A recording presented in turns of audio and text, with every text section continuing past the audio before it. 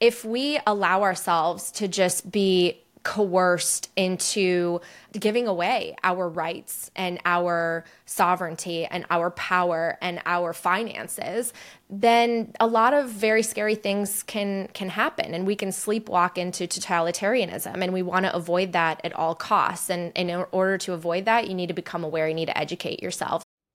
Greetings and salutations, my fellow plebs. My name is Walker, and this is the Bitcoin Podcast. The Bitcoin block height is 816,908, and the value of one Bitcoin is still one Bitcoin. Today's episode is Bitcoin Talk, where I talk with my guest about Bitcoin and many other things as well. Today, that guest is Natalie Brunell, Emmy Award-winning journalist and host of the Coin Stories podcast and Hard Money.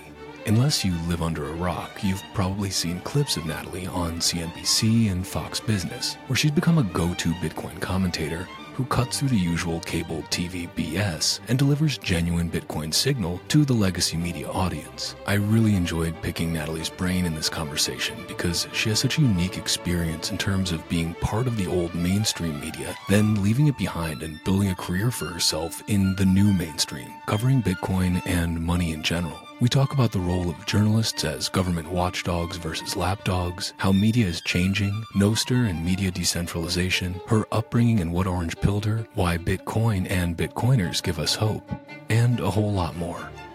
You can find all Natalie's links and accounts in the show notes or by going to bitcoinpodcast.net/words. You can watch the Bitcoin Podcast on Rumble, YouTube, or X by searching for @WalkerAmerica, or listen on fountain.fm or wherever you get your podcasts by searching for the Bitcoin Podcast. If you listen on Fountain, consider giving the show a boost or creating a clip of something you found interesting. For those that have boosted this show already or zapped me on Nostr, thank you. If you haven't checked out Fountain yet, I highly recommend it.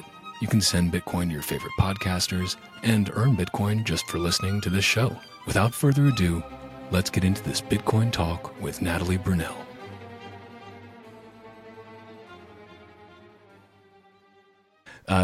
Peter, when I interviewed him like last week, he gave me the insight of the pre-roll, which I was initially like, okay, I need to, I'll have my intro conversation and then I'll press record and I'll be good to go. And he's like, no, mate, you need to have the pre-roll. And now I've learned something new from Peter. But so again, and this is just, maybe I'll include some of this, maybe I won't, we'll see. I have a number of questions for you, but I really just want to chat with you and try to get kind of the human side again. I think that it's nice to interview the interviewers. Like, you are so often on one side of things, and you have such an amazing story that I've had the privilege of getting to know a little bit just from being friends with you. And I think that the more people that hear that, it's just it's a wonderful thing, and it speaks so much to why you're doing what you're doing in the space today. And I think that that's really powerful. So if you're good with it, we can just, thank you for what you do. We can just kind of dive in. I'm always more comfortable asking than receiving the questions, but we'll go with it. I can imagine, but I've seen you do pretty well across multiple arenas, so I think you'll be just fine. Certainly on this little old podcast. But with that, then, so I'll just give a quick intro because I'm still figuring this out. I'm not a seasoned professional as you are, so excuse my novice status, but I'll do my best.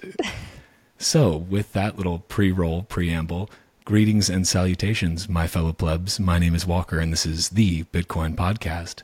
Today's episode is Bitcoin Talk, and I am joined by someone who talks about Bitcoin a lot. That is Natalie Brunell. She is the host of Coin Stories, which I just saw when I was doing my background digging, the number one woman-hosted Bitcoin podcast, which makes complete sense given how massive it is. So congrats on that. Maybe soon the number one Bitcoin podcast, period. Who can say? No, don't tell Peter. No, I won't. I don't have a lot of competition yet, unfortunately, with women hosted, but very grateful for that title nonetheless. Absolutely. And you have a pretty amazing background too, because you spent about 10 years doing local and national investigative journalism. You won an Emmy for some of your work. I think I've seen it shining on that shelf behind you at one time or another.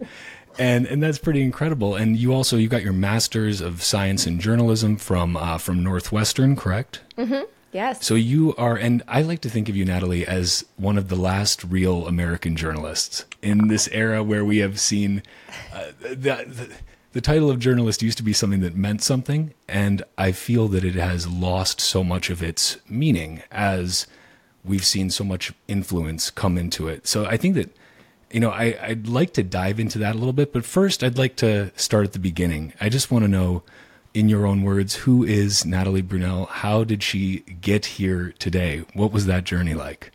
Sure. Well, first of all, thank you so much for having me on the show. I'm really excited that you're doing this. There are not enough Bitcoin podcasts, so I applaud you for starting the newest. For those that don't know my story, I have always wanted to be a journalist. I'm a first-generation immigrant. My family came to the U.S. from Poland. Parents grew up under communism, much like your beautiful wife, Carla's. And so they always raised me with a strong work ethic, skepticism towards central authority. And the reason I always was attracted to news and storytelling is because we watched a lot of news and television and movies growing up because it helped my parents learn English.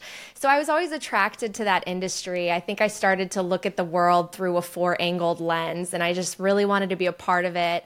At the time, I think that journalism and being an anchor was such a noble profession, and I saw women who got to travel the world and interview influential people and policymakers, and I thought, what an incredible job. You get to always learn, and you have meaning in your community, and so I pursued it, and I've pretty much been doing the same thing that I've learned in college for the last decade plus. I mean, in school, I was writing stories, interviewing people, putting together videos, learning how to edit, because by the time I got to college, a lot of people were becoming one-man bands, so to speak, making less and less, of course, than people that were not doing the one-man band job a decade before. I've always loved storytelling and getting to know people. So that's sort of the background. And obviously, when I learned about Bitcoin, I was fascinated by the people in it, the people that were spreading the message and spreading the education and helping teach me. I wanted to know, how did they find Bitcoin?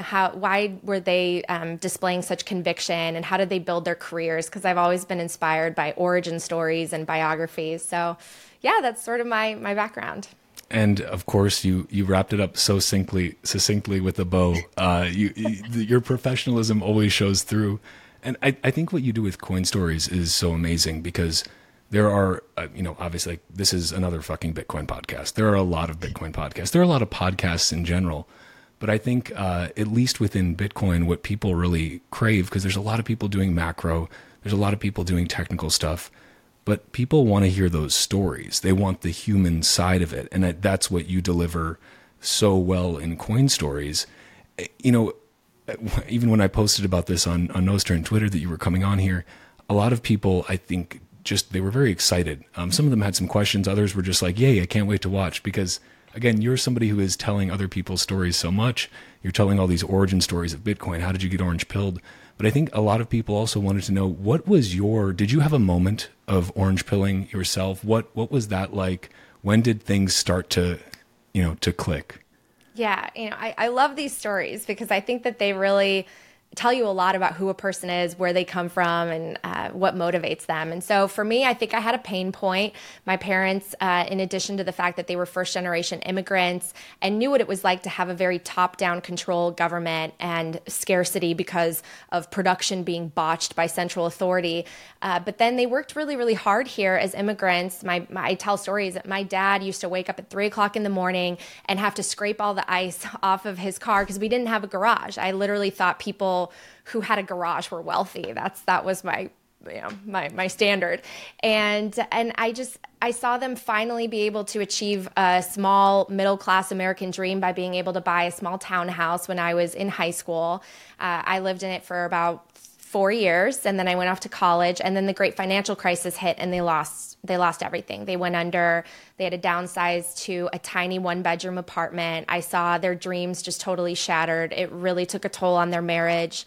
And I wondered, how could this happen to two hardworking people who played by all the rules and paid all their taxes. They were good people who just wanted a better life for their children. And they totally got the rug pulled out from under them. And so many millions of other Americans were in the same boat. Meanwhile, the executives were getting bonuses and the Wall Street banks were getting bailed out. And so I felt a true injustice. And I entered my career in journalism with that sort of plan seed planted. And I think I had a fire that I wanted to hold the powerful accountable. That's why I went into investigative journalism, because I thought, you know what, I'm going to go after these guys. This is so not fair. This is not what the American dream stands for, and certainly not what my parents sacrificed so much to come here to experience. And then I realized that I was wrong about so many of the assumptions I had made about our economy. Before I learned about Bitcoin and economics and capitalism, I was one of those people who thought, oh, tax the rich. You know, it's the rich who got us, and we need to go after them. They need to share the wealth. Not realizing how completely backwards I was, and how wealth needs to emerge and money needs to emerge from a productive economy that can't be manipulated, and that is based on something fair, that can't be inflated and just printed by the government. So I had to really go through that process, and that didn't happen until 2017 is when I first heard about Bitcoin. Of course, I was skeptical, dismissive, thought, no way, this will definitely be hacked and I'll probably lose all my money, but hey, I need money, so I'm just going to gamble with some of mine and buy some Bitcoin. And then the life-changing moment for me, truly life-changing, was reading the Bitcoin Standard, because a mentor of mine gave that to me a couple years after I started to invest in Bitcoin. And I literally had this aha moment where I sat back, my jaw was to the floor, and I thought, this is why my family experienced everything they did, why I'm reporting on all these people suffering from cost of living going up and not being able to make ends meet and not knowing what to do. I mean, this is literally what happened. Our money is broken, and here we have a potential solution. And then I just wanted to gobble up all this information about it and go down the rabbit hole. So it was transformative for me learning about Bitcoin, because it connected a lot of dots and allowed the seeds of what had been planted when I was very young to finally come to fruition. I think that book, for so many people, I'm so grateful that Safedine wrote it, because it was eye-opening for me as well. And I think, so many people have that same story, where even if you were studying Bitcoin a little bit before that, it wasn't until reading that book where he puts things in a really beautiful way where it's hard to refute. And you realize, oh, wait a minute, people are angry at the wrong people. They're angry at the wrong institutions.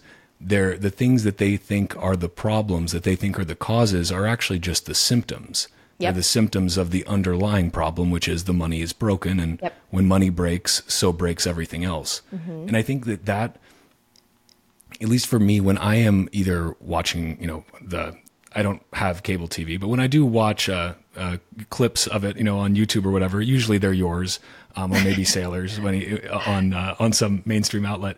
Yeah, Sailor's way better. You're giving him a run for his money, though.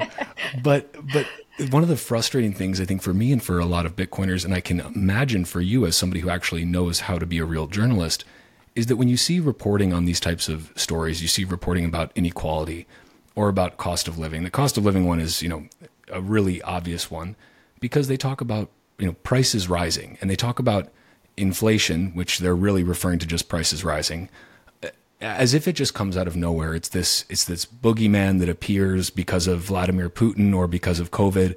And of course, there are supply side things that have a huge impact, yes. But they never talk about the only thing that is really at the base, which is that they are just printing so much money. They're creating money out of nothing. And so I'm curious from your time in, let's call it legacy media, because I think, you look at your podcast, your YouTube channel, I think some of your YouTube videos get more views than a primetime TV slot these days. Because the mainstream is no longer the mainstream, it's the legacy. I think independent creators have become that mainstream. But how do you see the media landscape changing? Do you think that, and how do you see Bitcoin impacting that? Is there some greater truth that gets brought to legacy journalism because at a certain point, they can't lie anymore? Gosh, yeah, there's so much to unpack there. And I really saw my industry changing. And first, I didn't see it from the economic side. I just saw it on the technology side, right? Because I mentioned earlier that when I was watching the legacy anchors that I looked up to, they didn't also shoot their own video, edit it, go live by themselves.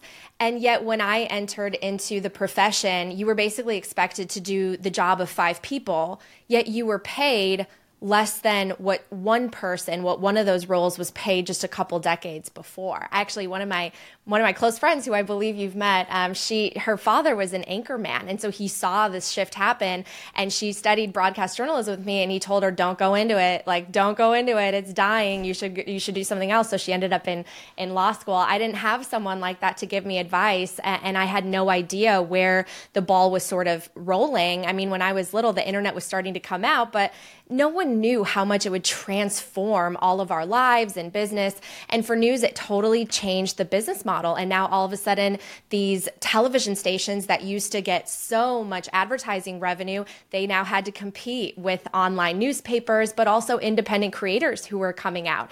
I mean, I've interviewed people like Michelle Phan, who I'm like, I wish I had the courage when I was younger and YouTube was just starting out to just go and start creating. But I think from my immigrant background, I always just wanted to play by the rules and do things very traditionally. And so I bought into the whole thing that, I got to get the degree and get the, a small town reporter job and work my way to the middle-sized town, to the top town. And I did things a very old school way, which I don't necessarily recommend. I think we should, blaze a trail and take chances, because they can really pay off. But certainly ever since learning about Bitcoin, I also saw the economic incentives and how that have also transformed media, because now it feels sometimes, and I don't mean this for all journalists, and I'll share why, having worked in the space for so long.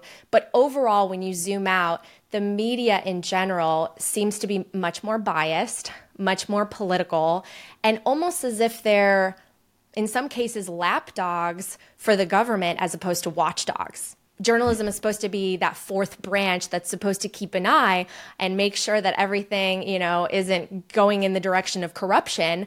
But all of a sudden, you see them sharing a lot of the same messaging and narratives that maybe the government wants put out there, or certain sides of the government or certain agendas.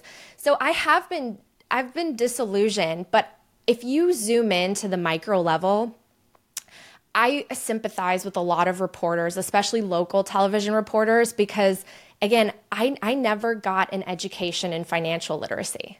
So I didn't have a starting point to understand, first of all, that I should question inflation, right? I mean, most of us before Bitcoin were like, yeah, everything just gets more expensive, and it was easier for our parents' generation to buy a house, and for us, not so much. But we don't question why, and we don't peel back those layers, and we absolutely should, because half the things that I was reporting on a local level was the fact that people were struggling more and more. Eventually it turned divisive and more political and left versus right. But the starting point was after the great financial crisis, a lot of people struggling to build back. Meanwhile, QE started, and I had no idea what that was at the time, but bam, like recovery for the banks and the people at the top, and then they made exponential amounts of wealth. So I think it starts with education, because I think a lot of reporters were like me. They set out with very good intentions, like maybe a lot of people who go into politics do too, but the incentive system kind of alters that. Now there's a huge incentive in media to get the big interview, or to have the exclusive with maybe an elected official. And a lot of times you see reporters getting very cozy with certain political entities. And that's not right. We really should be watchdogs, and people should kind of be afraid if the investigative journalist is coming around, right? They shouldn't be super excited to see you because you're just going to do a fluff piece.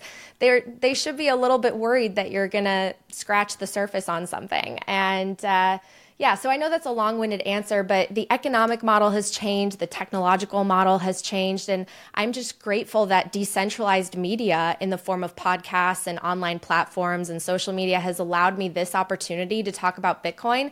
Because when I tried to do stories on Bitcoin, I was very limited. I could do one here or there, but instead I had to focus on a lot of these breaking news tragedies and disasters, which was very negative. And now I get to focus on something that is ultimately so positive and talks about how the world can become a better place if we fix the money. Well, that was a beautiful answer. And there's multiple things I want to put a pin in and come back to. But just to start with what you finished with, which is kind of being able to talk about Bitcoin and in a legacy media setting now. I mean, you are on Fox Business, you are on CNBC, you are kind of this go-to voice now when they need someone who's actually coherent and can string together a full intelligent sentence or two about what Bitcoin actually is, what it represents. One of your recent interviews with Charles Payne, I thought was just fantastic, because you touched on the younger generation and that kind of pain of realizing I'm not going to be able to afford, even my parents' modest lifestyle that they had. That realization that the cards are stacked against me and I'm in a hole that there's no way to get out of. How have you found, I'd love to, if we can maybe go back, how did you start becoming that go-to Bitcoin voice on CNBC, on Fox Business?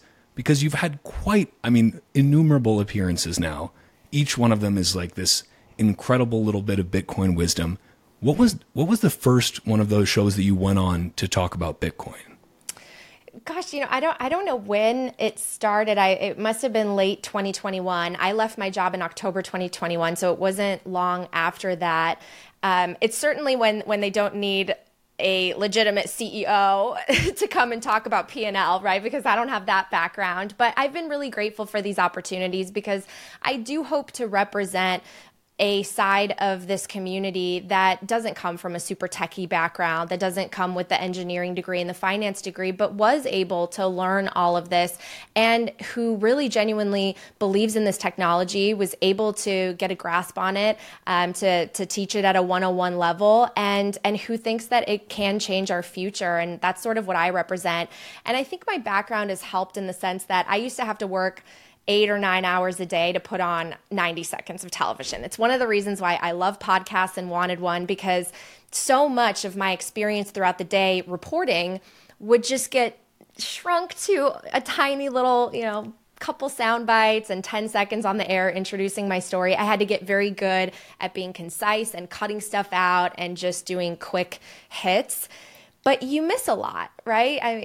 You miss the experience of getting the full story, of doing the full interview. So the one thing that I try to remember is that you only have a short amount of time to reach people. And what you ultimately want to do is they'll probably forget everything you said, but they may not forget how you made them feel. And one book that always stuck with me when I was in journalism school was a book called Aim for the Heart.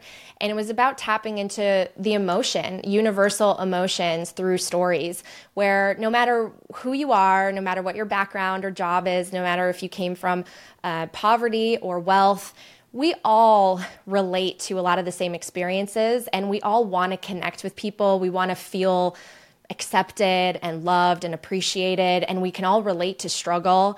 And so I try to tap into those human experiences, because I think that they're the most memorable and relatable. And I think that no matter who you are and where you come from, you want to see a world where people have more opportunity rather than less. And you want to see a world where there's less wealth concentration and inequality. And so many people just don't realize that the money is broken, and that that's the very thing we need to address, and that Bitcoin happens to be this amazing solution for that. I mean, you're such a breath of fresh air compared to some of the other commentators that you'll see these programs bring on, because you are bringing so much, as much as you're talking about the things that are broken, you're still presenting a solution, and one that says, look, all is not lost. There is hope. There is this thing that is real, that is tangible, that is happening now, that you're not too late. You're still very early. And I think that that's a beautiful thing, to give people that lifeline should they choose to accept it. Speaking of lifelines, I have a lifeline for you should you choose to accept it. 5% off the Bitcoin-only Bitbox O2 hardware wallet. Head to bitbox.swiss/Walker and use promo code Walker for 5% off. Bitbox and the Bitbox O2 Bitcoin-only hardware wallet are the first official sponsors of the Bitcoin podcast. I'm extremely pleased with the Bitbox O2, and like Bitcoin, I wish I would have found it sooner. It's easy as hell to use, Bitcoin only, of course, and fully open source, so you can see everything from the firmware on the device to the Bitbox app, even x-rays of the hardware and other schematics. Just go to their GitHub and see for yourself. You can even try building one for yourself if you're feeling adventurous, or just go to bitbox.swiss/Walker and use promo code Walker for 5% off. It's really up to you. What you said just got me thinking, because we like to think of in terms of, let's say, new media. We look at how big TikTok has gotten. Short form content on social media has really just become the norm. I mean, you can look at completion rates on longer videos on Twitter versus a 30-second to 1 minute clip. And it's like 20, 30, 40% completion rate versus 0.5% completion rate. People love the short form. And we like to think of this as this new phenomenon of, wow, people's attention spans are so short. But going back to what you said about just regular, good old-fashioned legacy news media, it was all built around short hits. Like really the short attention span, instant gratification news hit is not a product of TikTok. I think it's just a product of human nature. But it's interesting to kind of see that shift maybe be blamed on the media vehicle versus just people's desire for media in general. I don't know. Well, it's funny, Walker. So we would have something called sweeps in television news. It happened 4 times a year. It was when they got ratings so that you would know which station was the top versus second, third in your market. And that was the only time that you got to do kind of special longer reports because they would be promoted, and it was always for sweeps. So that was the only time where I would get to do maybe a 4 or 5 minute story as opposed to 90 seconds. And it was like, oh my God, it felt like an eternity. I have 5 minutes to tell a story when normally it's like chop it down, chop it down, chop it down. And you're right. I think there is a short attention span. I can relate to it in some sense. I think that that's partially also due to the fact that everything is about, quick now, including spending your money now, because it's going to disappear in value in the future. So we need to slow down. We need low time preference money so we can be a little more low time preference. But I still really love long form content because I think you can learn the most from it. Yeah, it gives you something to actually dig into. And another thing I wanted to circle back on that you talked about was just the decentralization of media. Mm-hmm. And I'm curious, you've been now on Nostr for a while. You were fairly early on there, and you've been still very active on it the entire time. I'm curious from your perspective, having seen the changes in the legacy media landscape, having seen the changes in the social media landscape as well, how do you see Nostr fitting into this, let's say, next evolution of decentralized media, of user-generated content, and of also censorship-resistant content? Because I think this is a time where we can see very clearly, if you're not saying the approved party line, it's very easy to get shut down, even if you're one of the biggest fish out there. So how do you see that evolution happening? Is there anything you're particularly excited about for that? And do you see more journalists and news orgs starting to turn towards that as a supplement to what they're doing now? Sure. I find this to be such a fascinating topic because we do need platforms that aren't going to censor speech. And Nostr is certainly one that I'm very excited about. I've also learned the power of network effect and how that has even impacted my choices, because I love Nostr and other platforms that they don't look at who you are and they allow you to fully own your content, and they're not just trying to make money based on selling you ads or taking your personal data. That is exactly what we need, and yet we see the power of these massive behemoth entities like the Twitters and the Facebooks who have such a leg up because they've been in the space and have all the users already, right? So if you want to reach the most people, I guess I shouldn't have been shocked by what happened to Threads, because they tried to basically recreate Twitter, the Facebook version of it, and man, it probably lasted a couple weeks. I don't even check that app anymore. I tried to post everything from Twitter onto it for a couple of weeks, and then it was a total flop. I mean, network effect is so powerful, which I think people underappreciate when it comes to Bitcoin and how difficult it is to try to recreate something like that. But I hope that as more people learn about the importance of privacy and sovereignty and property rights and how much data you've really given up to these companies, that they will look for solutions like Nostr. And I heard there was just a conference in Asia. I'm sad I missed it. I know you went to the one in Puerto Rico, right? Or Costa Rica, but I need to get out there, because the people who are on these platforms are the very freedom fighters that Bitcoin is all about. It was such a, Carl and I were bummed not to be able to go to Nostrasia with the little growing bun in the oven.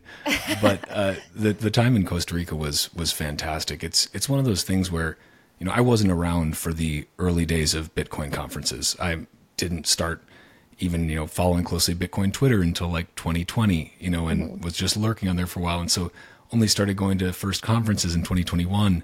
I'm very new here still. Me too. Wasn't around for those, the good old days. And now with Nostr, it's this feeling of you're at this conference or unconference, as they called it, and the organizers did such a great job. Alex McShane has been working really hard, and a number of others to put these things on, but they have what I imagine some of those early Bitcoin conferences, that feeling where people are just there. It's a lot of devs, which is amazing, and you'll just see them on their computers. Like there was multiple times where somebody was giving a talk later in the afternoon and decided to just code something up in the morning to then present as part of their talk, like just actually building things in real time and building the tools that they want and taking user feedback in a real time manner where you're not saying, okay, let me go in a very waterfall way here, and 6 months down the line we'll run a new release out the door and we'll see if people like it. We didn't actually ask them what they want, but it's people building in real time and out in the open, and I think that's really powerful. I think that also the idea, so much of our financial system and I think our media government interactions are so shrouded in mystery that people feel like they don't even know where to look to get the truth. And there's so much distrust of media these days. And I think with AI as well, now just exploding into every aspect of our lives, that creates even more distrust ultimately, because now you didn't know whether to believe the news organization to begin with. Now you don't even know if the thing that you're watching is actually what you think that you're watching. Right. So I'm curious how you see the, talking about technological shifts when you were getting into the business. How do you see this AI-driven shift affecting journalism, affecting news media in general? What do you think is there something that people aren't realizing as far as what it's going to do to news, or where do you see that? Sure. Well, I think it'll definitely be a double-edged sword. And I try to be a very positive thinker because I don't want to sit there and surround myself with the negative thoughts of how bad things could get with technology or politics. I try to think of what good things can come of it. But certainly there are both exciting features as well as risks. On the one hand, something like ChatGPT, oh my gosh, I wish I had access to something like that when I was doing my reports, because you can do research very, very quickly and you have access to all of this information to help you put together stories. On the other hand, you also don't want to get lazy, right? You don't want basically a computer to write your questions for you. I think that it's really important to develop critical thinking skills. And sometimes with AI, it makes me worry that people don't. But ultimately for the industry, I do think that jobs will be going away, because if you could create essentially a very lifelike person through artificial intelligence visually, as well as with different voice, and you can customize it to how you want to receive the news and information, then you don't necessarily need a real life person or anchor anymore. I think that there's always going to be a need though for real reporters who are digging in and asking the right questions and building sources and getting the information and going through the records. I mean, half my job when I was an investigative reporter was getting really good at sifting through records and knowing where to look for information, because you can imagine these bureaucracies and agencies, especially at a local level, it can be it's like finding a needle in a haystack sometimes, unless you get really, really good at finding the paper trail. And it was back then a paper trail, literally. I mean, sometimes I would have binders for different investigations, and now everything's going digital. So I think it's going to be transformative. I think you brought up a really good point with regards to misinformation. I did some reporting before I left my news job on deep fakes, and they were very scary, because even then, when the technology was more elementary, it looked very real, and they had world leaders, like examples of videos of world leaders saying different things, and it could imitate the voices.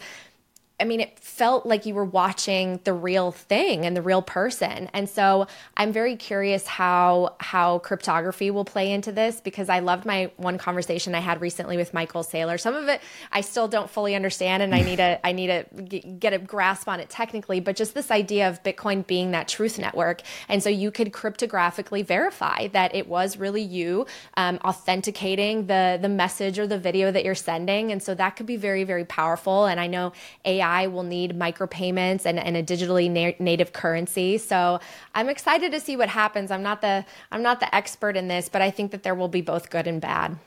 I think it's also something that, at least in my opinion, will have a perhaps a much more negative impact on existing institutions. It's because, okay, like you said, you can, okay, if you're Fox, you can create a, news anchor that is tailored to each individual viewer, that is giving them exactly what they want to read, those pretty generic sound bites that they may have.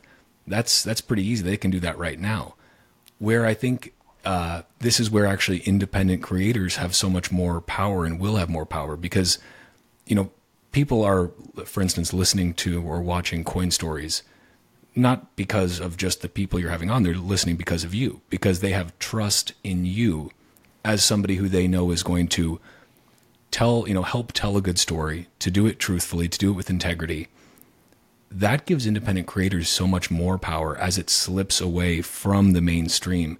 And so I think it also, as you said, like with ChatGPT or any of these other tools, even AI translation tools, it gives independent creators so much more ability to reach a larger audience, which is a beautiful thing. And again, that one man or one woman band becomes a lot more powerful, and can be its own, mini organization of one. And I think that's where I'm really hopeful. It's giving so many more tools.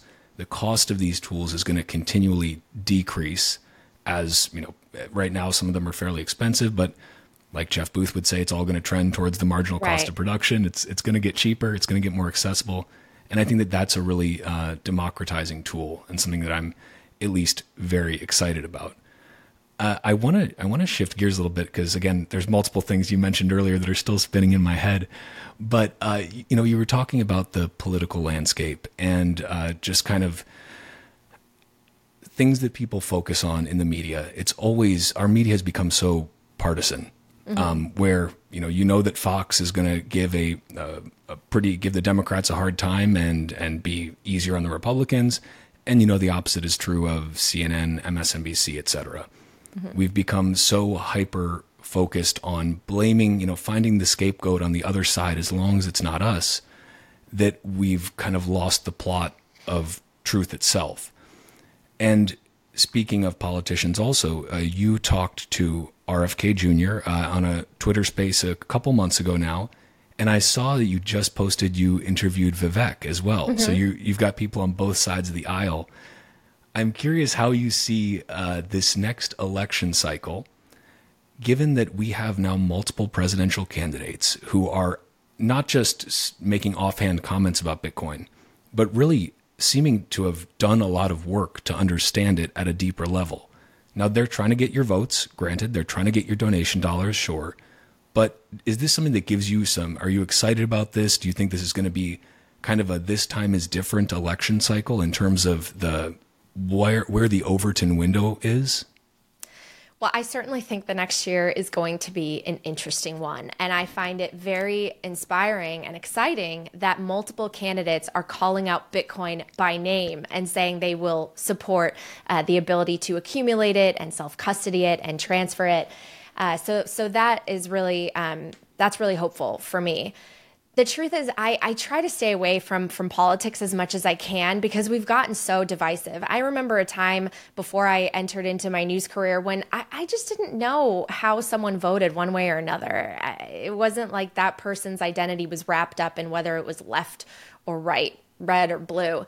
And what makes me sad is that we're at a point where some people can't even have a conversation anymore. It has destroyed relationships and made for awkward family dinners and all of that. And I just can't believe that in America, in a place where there's supposed to be healthy debate and we do have the freedom to express our views, which a lot of people around the world don't, that it would come to something like that, and that you would be totally defined by the person you vote for. And I agree with some of my guests who have said that we should not have a political savior. There isn't one person that's just going to come in like a knight in shining armor and save the day, because our problems are so deeply rooted, and they're rooted ultimately in how our money's broken. So I get inspired when the candidates talk about wanting to protect our property rights and the vision of Bitcoin and the freedom of that technology. But at the same time, I just think that the system is so broken, and the incentives turn even people who have great intentions into just cogs in a big wheel that just keeps rolling over people ultimately. So I want to be hopeful, but I just think that there does need to be a change. There needs to be this. That's why I'm so glad that Bitcoin is this parallel system that you can opt into very peacefully. And it's like a peaceful revolution and a peaceful protest. Because if you were to describe sort of a seismic shift where we're describing a collapse, that's very scary for everyone involved, including people that are well off. That puts them in a very unstable, unsafe position. So I don't know if you think about this, Walker, but I think about this a lot. The fact that if there was no Bitcoin, I would not have the hope in the future that I do right now. I would think, oh my gosh, things are going to continue to get worse. What could possibly solve this? We're going to go to war. We're going to be increasingly more divisive and just fighting with each other. And that's the perfect distraction from whatever the powers that be really want to do. And then Bitcoin actually gives me so much hope that it does come back to the individual, and we, the people, do have power, and technology in the past, including the internet and cryptography, has been able to protect some of our rights in the past, and I think it will in the future as well. So I tend to look at it in a hopeful way, but the next election should be a fascinating one, because I don't know. I personally don't think that President Biden will be the candidate. So I'm sitting here curious if it's going to be Governor Newsom that they bring in. Obviously, I've covered him as a reporter when I was living in California for many years. I'm wondering is it going to be Trump on the ticket, or is it going to be one of the people that we're watching in the debates? I don't know. I'm certainly very interested and curious and want to know their stance on Bitcoin. Oh, I couldn't agree more. And I think Newsom is seeming a likely candidate. He clearly is becoming as friendly as possible with China. I saw he was cleaning up the streets of San Francisco, which is fantastic. It turns out you can do that overnight if you just actually want to do that, which I don't know if they anticipated how transparent of a move that would be. That was very interesting to see, but I could not agree more with you when it comes to Bitcoin being this agent for hope, because I'm in the same boat. I would be incredibly probably apathetic and nihilistic right now if Bitcoin did not exist, given the state of the world.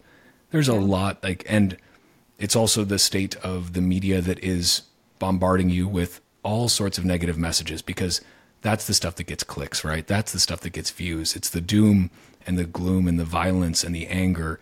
That's what sells. And that's what sells, makes your advertisers happy because more people see it. Mm-hmm.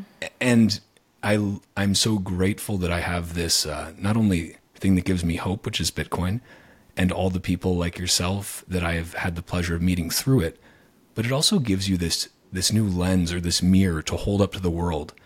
And to say, it allows you to kind of cut through so much of that bullshit, because you start to realize, okay, if they were lying about the money, what else are they lying about?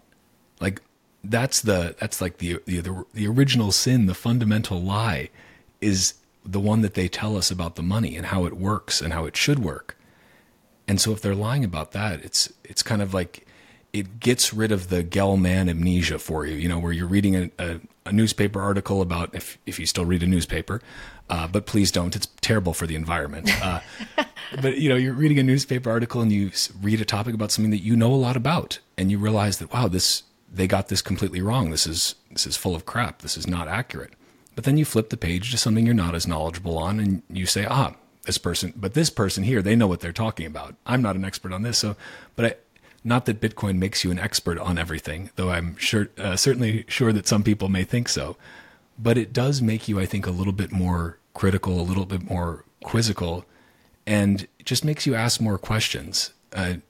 Something Carla's communist escapee father always says is, dubito ergo cogito, cogito ergo sum. I doubt, therefore I think, therefore I am. And it's that doubt that I think gives you so much power. And it's also something that's very lacking in our, let's say, greater political discourse today.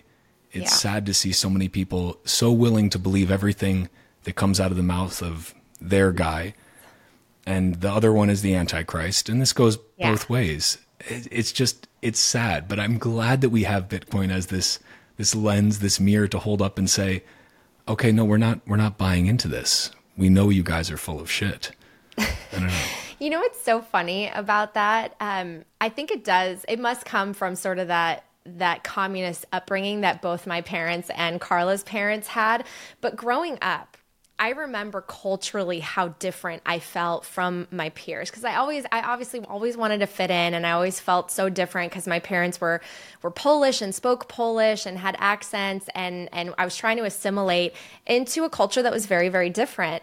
And one thing that I would always notice is how paranoid and skeptical my mom was, and they would say something on TV, or something would be approved by whatever the government body was, the USDA. We had certain nutritional guides, and my mom would say the exact opposite. And she'd be like, nope, you're not having anything that's fat free. Nope. Oh, this is a lie. This is a scam. You can't take that medicine. And I just, at the time, I remember thinking, oh my gosh, my mom is, I don't know how to open up her mind to all this. She's a conspiracy theorist. Like, she's not following science. I just don't understand. This is so hard. Why? And now I grow up and I'm like, wow, my mom was so based. She knew everything. And all these things later would come around, and it was like, yeah, this diet you shouldn't have followed, and this drug you shouldn't have taken, and all of that. And I'm like, Mom, how did you know? And she's like, common sense. I think for myself, So, and I really appreciate that now. I didn't appreciate it when I was young, but my mom never took anything at face value. She always wanted to dig in and wait a second and evaluate. And she really just she was the real journalist. She inspired me to question things and to not just believe whatever line I'm being told, because a lot of journalism, unfortunately, especially today, is just PR. It's PR. Yeah. You just have to figure out who it's PR for. And so I'm very grateful for that, because now as an adult, there are things that I know my friends sometimes like regret or things that they did, and my mom kept me away from all of that. And so I'm very grateful. It's funny. I have had this almost exact conversation with Carla before, where she's like, man, I thought my mom was crazy. And the older you get, it's like you realize, oh no, they were just very based. And they'd literally seen this movie before. Like, they had seen how this played out. Yeah. And, made their lives extremely difficult, but then also gave them an advantage when it came to seeing through the bullshit when they got to America. Mm-hmm. And it's a powerful thing. One of your, I think it might be maybe your most watched series on YouTube, your conversations with Whitney Webb, which are like, they really blew up, clearly got far outside of the Bitcoin echo chamber. Like, those were conversations that did not have an echo chamber. And you all touched on just so many of these things, like the really dark side of some of that, let's say, seeing through the bullshit. Like, that is getting down into the so many deeper levels than most people think, in terms of corruption, the security state. You guys talked about CBDCs as well, kind of that dystopian totalitarian future they're trying to usher in under the guise of convenience and everything else. I'm curious, what you think about those conversations resonated with, that got outside the echo chamber, really, because obviously you're still a Bitcoin podcast, you're a Bitcoin show, but those interviews really, really blew up. And I think they clearly struck a chord with people. And we need more of that within the Bitcoin creation space, I think, because that's how you get that message out to other people. So I'd love to know kind of, what was your takeaway after seeing the amazing response to those, after talking with Whitney, I think 3 times, right? Having her on the show. Yeah. I mean, they were incredible discussions, and I'd love to just hear like how that has shaped kind of some of your thoughts going forward.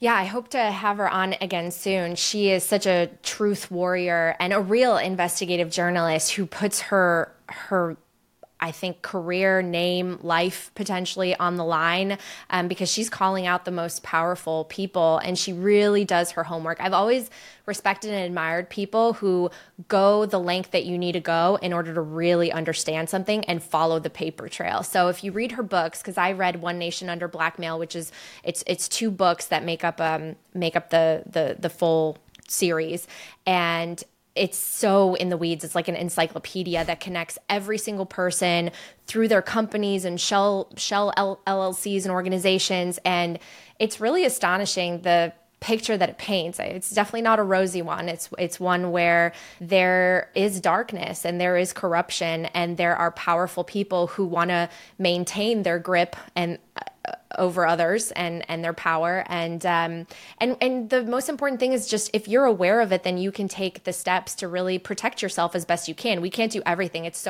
hard to make yourself just disappear online, right? As much as many of us Bitcoiners would probably like to do. But you can take steps, and you can be aware, and you can question things around you more, and you can take steps to have your information be a little bit more private. And I think that's ultimately the big takeaway, because you can get into the weeds on any of the people that she talks about, whether it's the Epstein case or any of the bankers or CBDCs or the WEF. You can go down a lot of different rabbit holes, but I think when you zoom out, it's just this idea that if we allow ourselves to just be coerced into giving away our rights and our sovereignty and our power and our finances, then a lot of very scary things can happen, and we can sleepwalk into totalitarianism, and we want to avoid that at all costs. And in order to avoid that, you need to become aware, you need to educate yourself.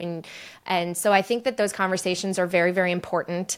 It's sad to hear that so many people throughout our history, within government and within powerful organizations, have been corrupted. But I think that, again, when you have broken money, you have a broken incentive system, and then people are following their own self-interest. And so I hope that Bitcoin can, over the long run, help regulate some of that and help make something like corruption a little bit more difficult and make governments more accountable. I know that it's not going to be an overnight fix. And even though we say Bitcoin fixes this, I'm obviously realistic in the sense that it's not going to fix everything all at once overnight, and the world is going to be utopia, because people are people. But I do think that money at the base layer, if it's not so easily corrupted and manipulated, it will make it more difficult for some of these nefarious, fraudulent, theft-driven activities to occur on such a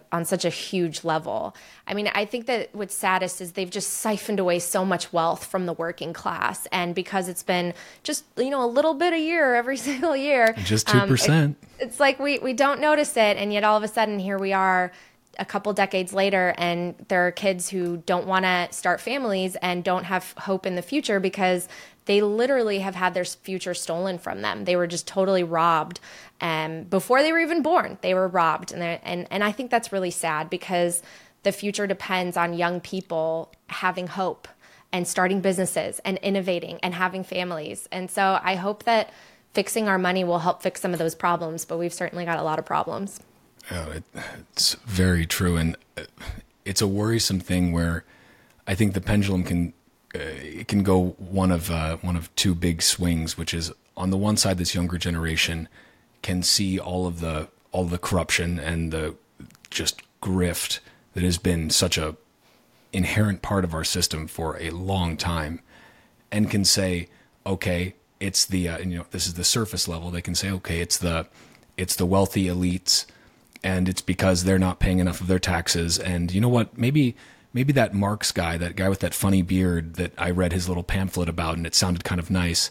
Maybe he had some good ideas, and communism actually is the answer, and we'll all just be artists after communism comes, which I always just find to be this hilariously ignorant statement, because as your parents and Carla's parents know all too well, wasn't a huge art boom during communism. That wasn't exactly how it worked out in practice. But then the other side that pendulum can swing, instead of these kids saying, okay, let's go this more socialistic, communistic, totalitarian route, is okay. And this is what I hope. Maybe they go a little bit more towards the deeper route and say, things are broken not just at the surface. I'm not going to just look at the results. I want to look at what's the cause. And I hope that, we have an internet native, generation, multiple of them now. They are in a better position to grok Bitcoin, at least as magic internet money, than anyone who's older than them. They're positioned for it. They just need to see the right message. Hopefully, not get sucked into the grift of shitcoinery, which is very alluring because they think, again, low, or high time preference. They're thinking, I need to get rich quick. I'm in such a hole. I've got these student loans. I've got everything else. I need to make a quick buck and turn it around. I do have hope though, that enough of the kids are all right and are starting to look deeper, that we do have some opportunity and the potential for a lot of prosperity ahead of us if people pay attention. But that's hard in this day and age, sadly. For sure. But I do have hope. I mean, Bitcoin does give me hope in realigning some of this and inspiring people, and also just amending some of our value systems that have gone awry. Because with all of this too, I think we've thrust away incentives from having families, and from certain things that I think just represent character and integrity. And right now, I think one of the saddest things is seeing young people who just want to, go on OnlyFans as opposed to getting a skill, because potentially being an OnlyFans model makes you more than being a neurosurgeon. And so, like, what is that about, right? So I think that we really need to take a hard look at some of these things, and I'm inspired by people who are in this space, who are working every single day to help get the information out so that people feel empowered. Because I think that at the end of it, kind of what I said on the show last time I was on Fox Business, people have lost a sense of hope that anything will get better. And when you don't have hope and the pressure keeps just pushing down on you, and you need every single person in the family to provide and to try to help make ends meet, you start to feel like, you know what, whatever, value system, it all turns into short-term thinking. And that's where I think we run into the most problems, and we see societal decay start to set in when morality goes away, the respect of the rule of law, respect of one another, because ultimately you're no longer even respecting yourself and you're not reaching your potential. Like, my favorite quote has always been, make the most of yourself, for that is all there is of you. And I feel like I was raised with this idea that you can make anything you want happen. I mean, that's what the American dream stands for, but you have to work hard and you have to be a good person, because we are all connected in this world, in our small communities, but zooming out in all the communities that make up our world, we all can make a difference. Anyone can come up with the next idea that revolutionizes an industry or changes the world. I mean, anyone is capable of amazing things, but we all have to kind of get along. We all have to believe in ourselves, and we all have to have good money that we can trust. Amen. I think what you said about hard work and perhaps some of the hesitancy to pursue paths that are hard amongst, and I think that every older generation probably says this about every younger generation and will for the rest of time. Nobody wants to work anymore is the common old trope, and it probably is true to an extent in every generation. And also we see technological changes in every generation that make the type of work change as well. But I hope that we do in general get back to a place where success is admired, not because of the end result of the success, but because of the hard work that went into it. Mm-hmm. Because I think it is very easy now in this heavily social media controlled atmosphere that we have. People are looking on Instagram and on TikTok at these, or maybe Facebook. Are people still using it? I'm not sure. But they look at these, perfectly manicured and put together little lives that they believe that other people have. And they're looking at the fancy watches and the fancy cars or whatever it may be. And, there's become this weird thing of, you can get rich quick and easy. And I'm going to sell you how many courses I see that it's like let me show you how to make $50,000 a week online, drop shipping, or doing some other ridiculous thing. And people don't want to work for the success anymore. They just want the end result. They don't want, like, I guess didn't learn the whole saying, it's not about the destination, it's about the journey. But I think that in a very beautiful way, Bitcoin, the fact that Bitcoin itself is proof of work, I know it's caused me personally to think a lot more about what is my proof of work?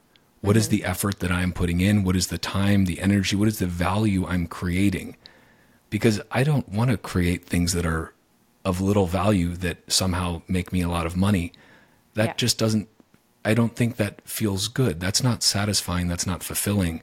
Yep. And at the end of the day, you see with all the instances of mental illness, of depression, people clearly are at a loss for meaning in their lives. Yes. And I don't know, I think we'll see in this AI transition, we're going to see a lot more people going back to technical schools, to apprenticeships, to real, what you'd call blue collar work that is now making you a lot of money, because for so many years we said everybody needs to go to college. Everybody needs to get a degree.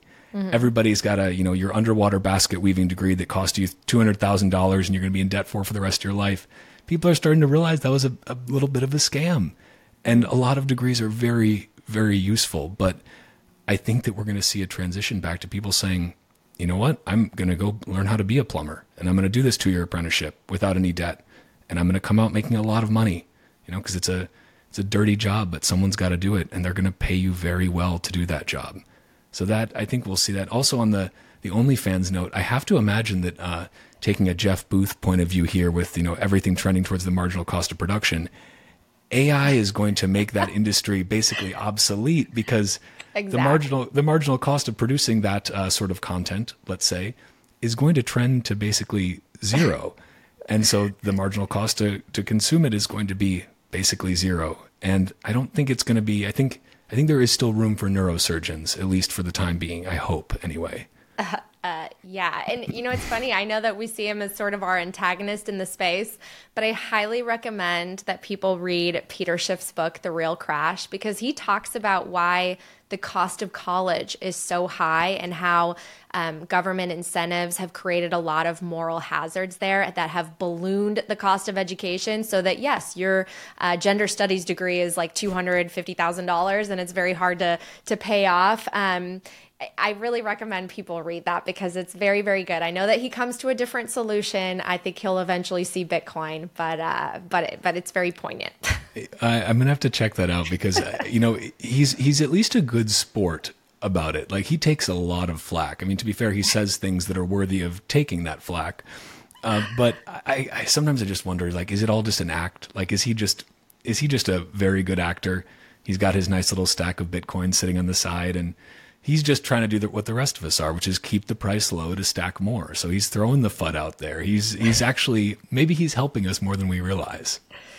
I think that he knows that the second he decides to say, all right, guys, you were right, I'm a Bitcoiner now, that we will open our arms and welcome him into Bitcoin.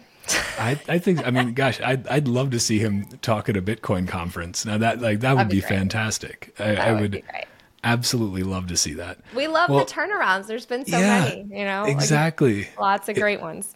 It's I was going to say rags to riches, but it's a gold to bits story. Yeah. It's never too late. We're all later than someone to Bitcoin, but we're all early. Well said. And Peter, if you're listening to this, maybe you can come to a Bitcoin conference sometime. You will be well received. I can guarantee it. Well, Natalie, I want to be conscious of your time here because it is scarce, like Bitcoin. But I'm wondering, is there anywhere you want to point people in terms of something you're working on right now? I know your Vivek interview is coming out on the 16th. I think that's, again, going to reach outside the echo chamber. Can you give us any teasers about that? I don't want to spoil anything. Was there any takeaway from it where you were like, okay, wow, people need to see this? Yeah, sure. It was a fascinating conversation, and I really tried to focus it more on his economic views and policies, including his stance on Bitcoin, of course, less of the political stuff. We didn't talk about the GOP debate and all of that. So really, I just wanted to hear how he plans to rebuild the American dream. That's really important to him. His parents are immigrants, just like mine. And so, yeah, we talked a lot about that and Bitcoin. And I hope people check it out. I hope people subscribe to the podcast in the coming months. I'm going to have more 101 educational content out there because I think it's going to be needed as we hit the next wave of adoption, which will probably come as we witness the halving and maybe these spot Bitcoin ETF approvals. I feel like no matter what happens in the bigger economy, the next year is going to be big and important for Bitcoin. So we want to get people educated so that they understand it and go down the rabbit hole. I could not agree more. Do you have some upcoming mainstream legacy media appearances as well? Because the boomers watching Fox and CNBC, they need Bitcoin as well, even if they don't necessarily know it yet. But I have to imagine a lot have been orange pilled through your efforts. Do you have some more lined up, or do they is it an as needed basis with you? Yeah, I never know when it's going to happen. A lot of times it's generally because there's some headline related to Bitcoin. So hopefully that'll happen some more. And yeah, maybe someday it'll be a more regular fixture hearing Bitcoin on these mainstream channels. I hope so. And the last question I have for you, besides Peter Schiff's book, is there anything else you'd recommend that you're reading right now or that you are planning to dive into that you are excited about? Well, the most recent book I read was actually Capitalist Punishment, which is by Vivek Ramaswamy. And he talks about how Wall Street firms have sort of seized the American economy and how that's led to more and more wealth concentration. And that was a really interesting book. So I recommend that for those curious. I think the book I really want to recommend is Broken Money. I know a lot of the Bitcoiners are talking about it. I had a chance to interview Lynn, and she just makes it so simple to understand the complete history of how we got to this point, the good and bad of why we got to fiat and why it made sense and why we need a solution now with Bitcoin, some of the risks involved. You know, she's always so thoughtful and she's very, very balanced. So I really hope everyone goes out and gets her book. Yeah, I can also second that endorsement. She explains things in a really beautifully logical way.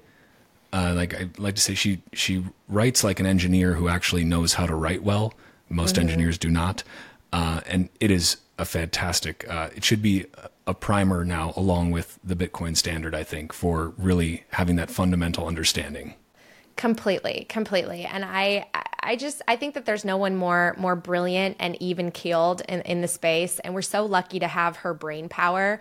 It's like, if you don't like Lynn Alden, the problem's you, not Lynn. That's how I feel. I agree. I mean, it's another one of those things. The more people I meet through Bitcoin, the more hope I have, whether those are technical people, whether those are people who are, reformed hedge fund guys like James Lavish, whether they're, technologists like Jeff Booth, brilliant macro thinkers and investors like Lynn. There are so many people that give me so much hope, and it's hard to imagine. It's hard to imagine those types of people being anywhere else right now. Again, it's like I don't know where we would all be if Bitcoin didn't exist, but I'm really glad that it does, and that we're here in this place and space and time. I'm glad that you exist also, Natalie, and that you joined me on this show. So I'll link to all your stuff in the show notes. Can't wait to watch that interview with Vivek. Just want to say, and a lot of people on Nostr and X comment this as well, thank you for what you do, because you are a great, great voice for Bitcoin that cuts through into the mainstream and does so elegantly. So thank you for that. Well, thank you so much. I really appreciate Walker, and I am grateful to be your friend. The feeling is very mutual. So thank you everyone for watching. Bitcoin is scarce, but Bitcoin podcasts are abundant. So thank you for listening to another fucking Bitcoin podcast. Listen to Natalie's as well. You probably already have, but listen to her upcoming interviews. And again, Natalie, thank you so much for sharing your time.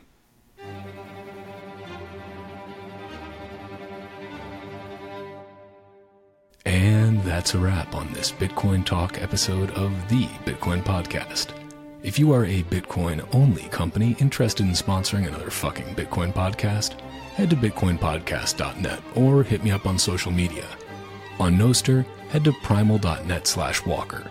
And on Twitter, search for @WalkerAmerica or @TitcoinPodcast. You can also watch the video version of this show on X or on YouTube by going to youtube.com/@WalkerAmerica or Rumble by searching for @WalkerAmerica. Bitcoin is scarce. There will only ever be 21 million. But Bitcoin podcasts are abundant. So thank you for spending your scarce time to listen to another fucking Bitcoin podcast. Until next time, stay free.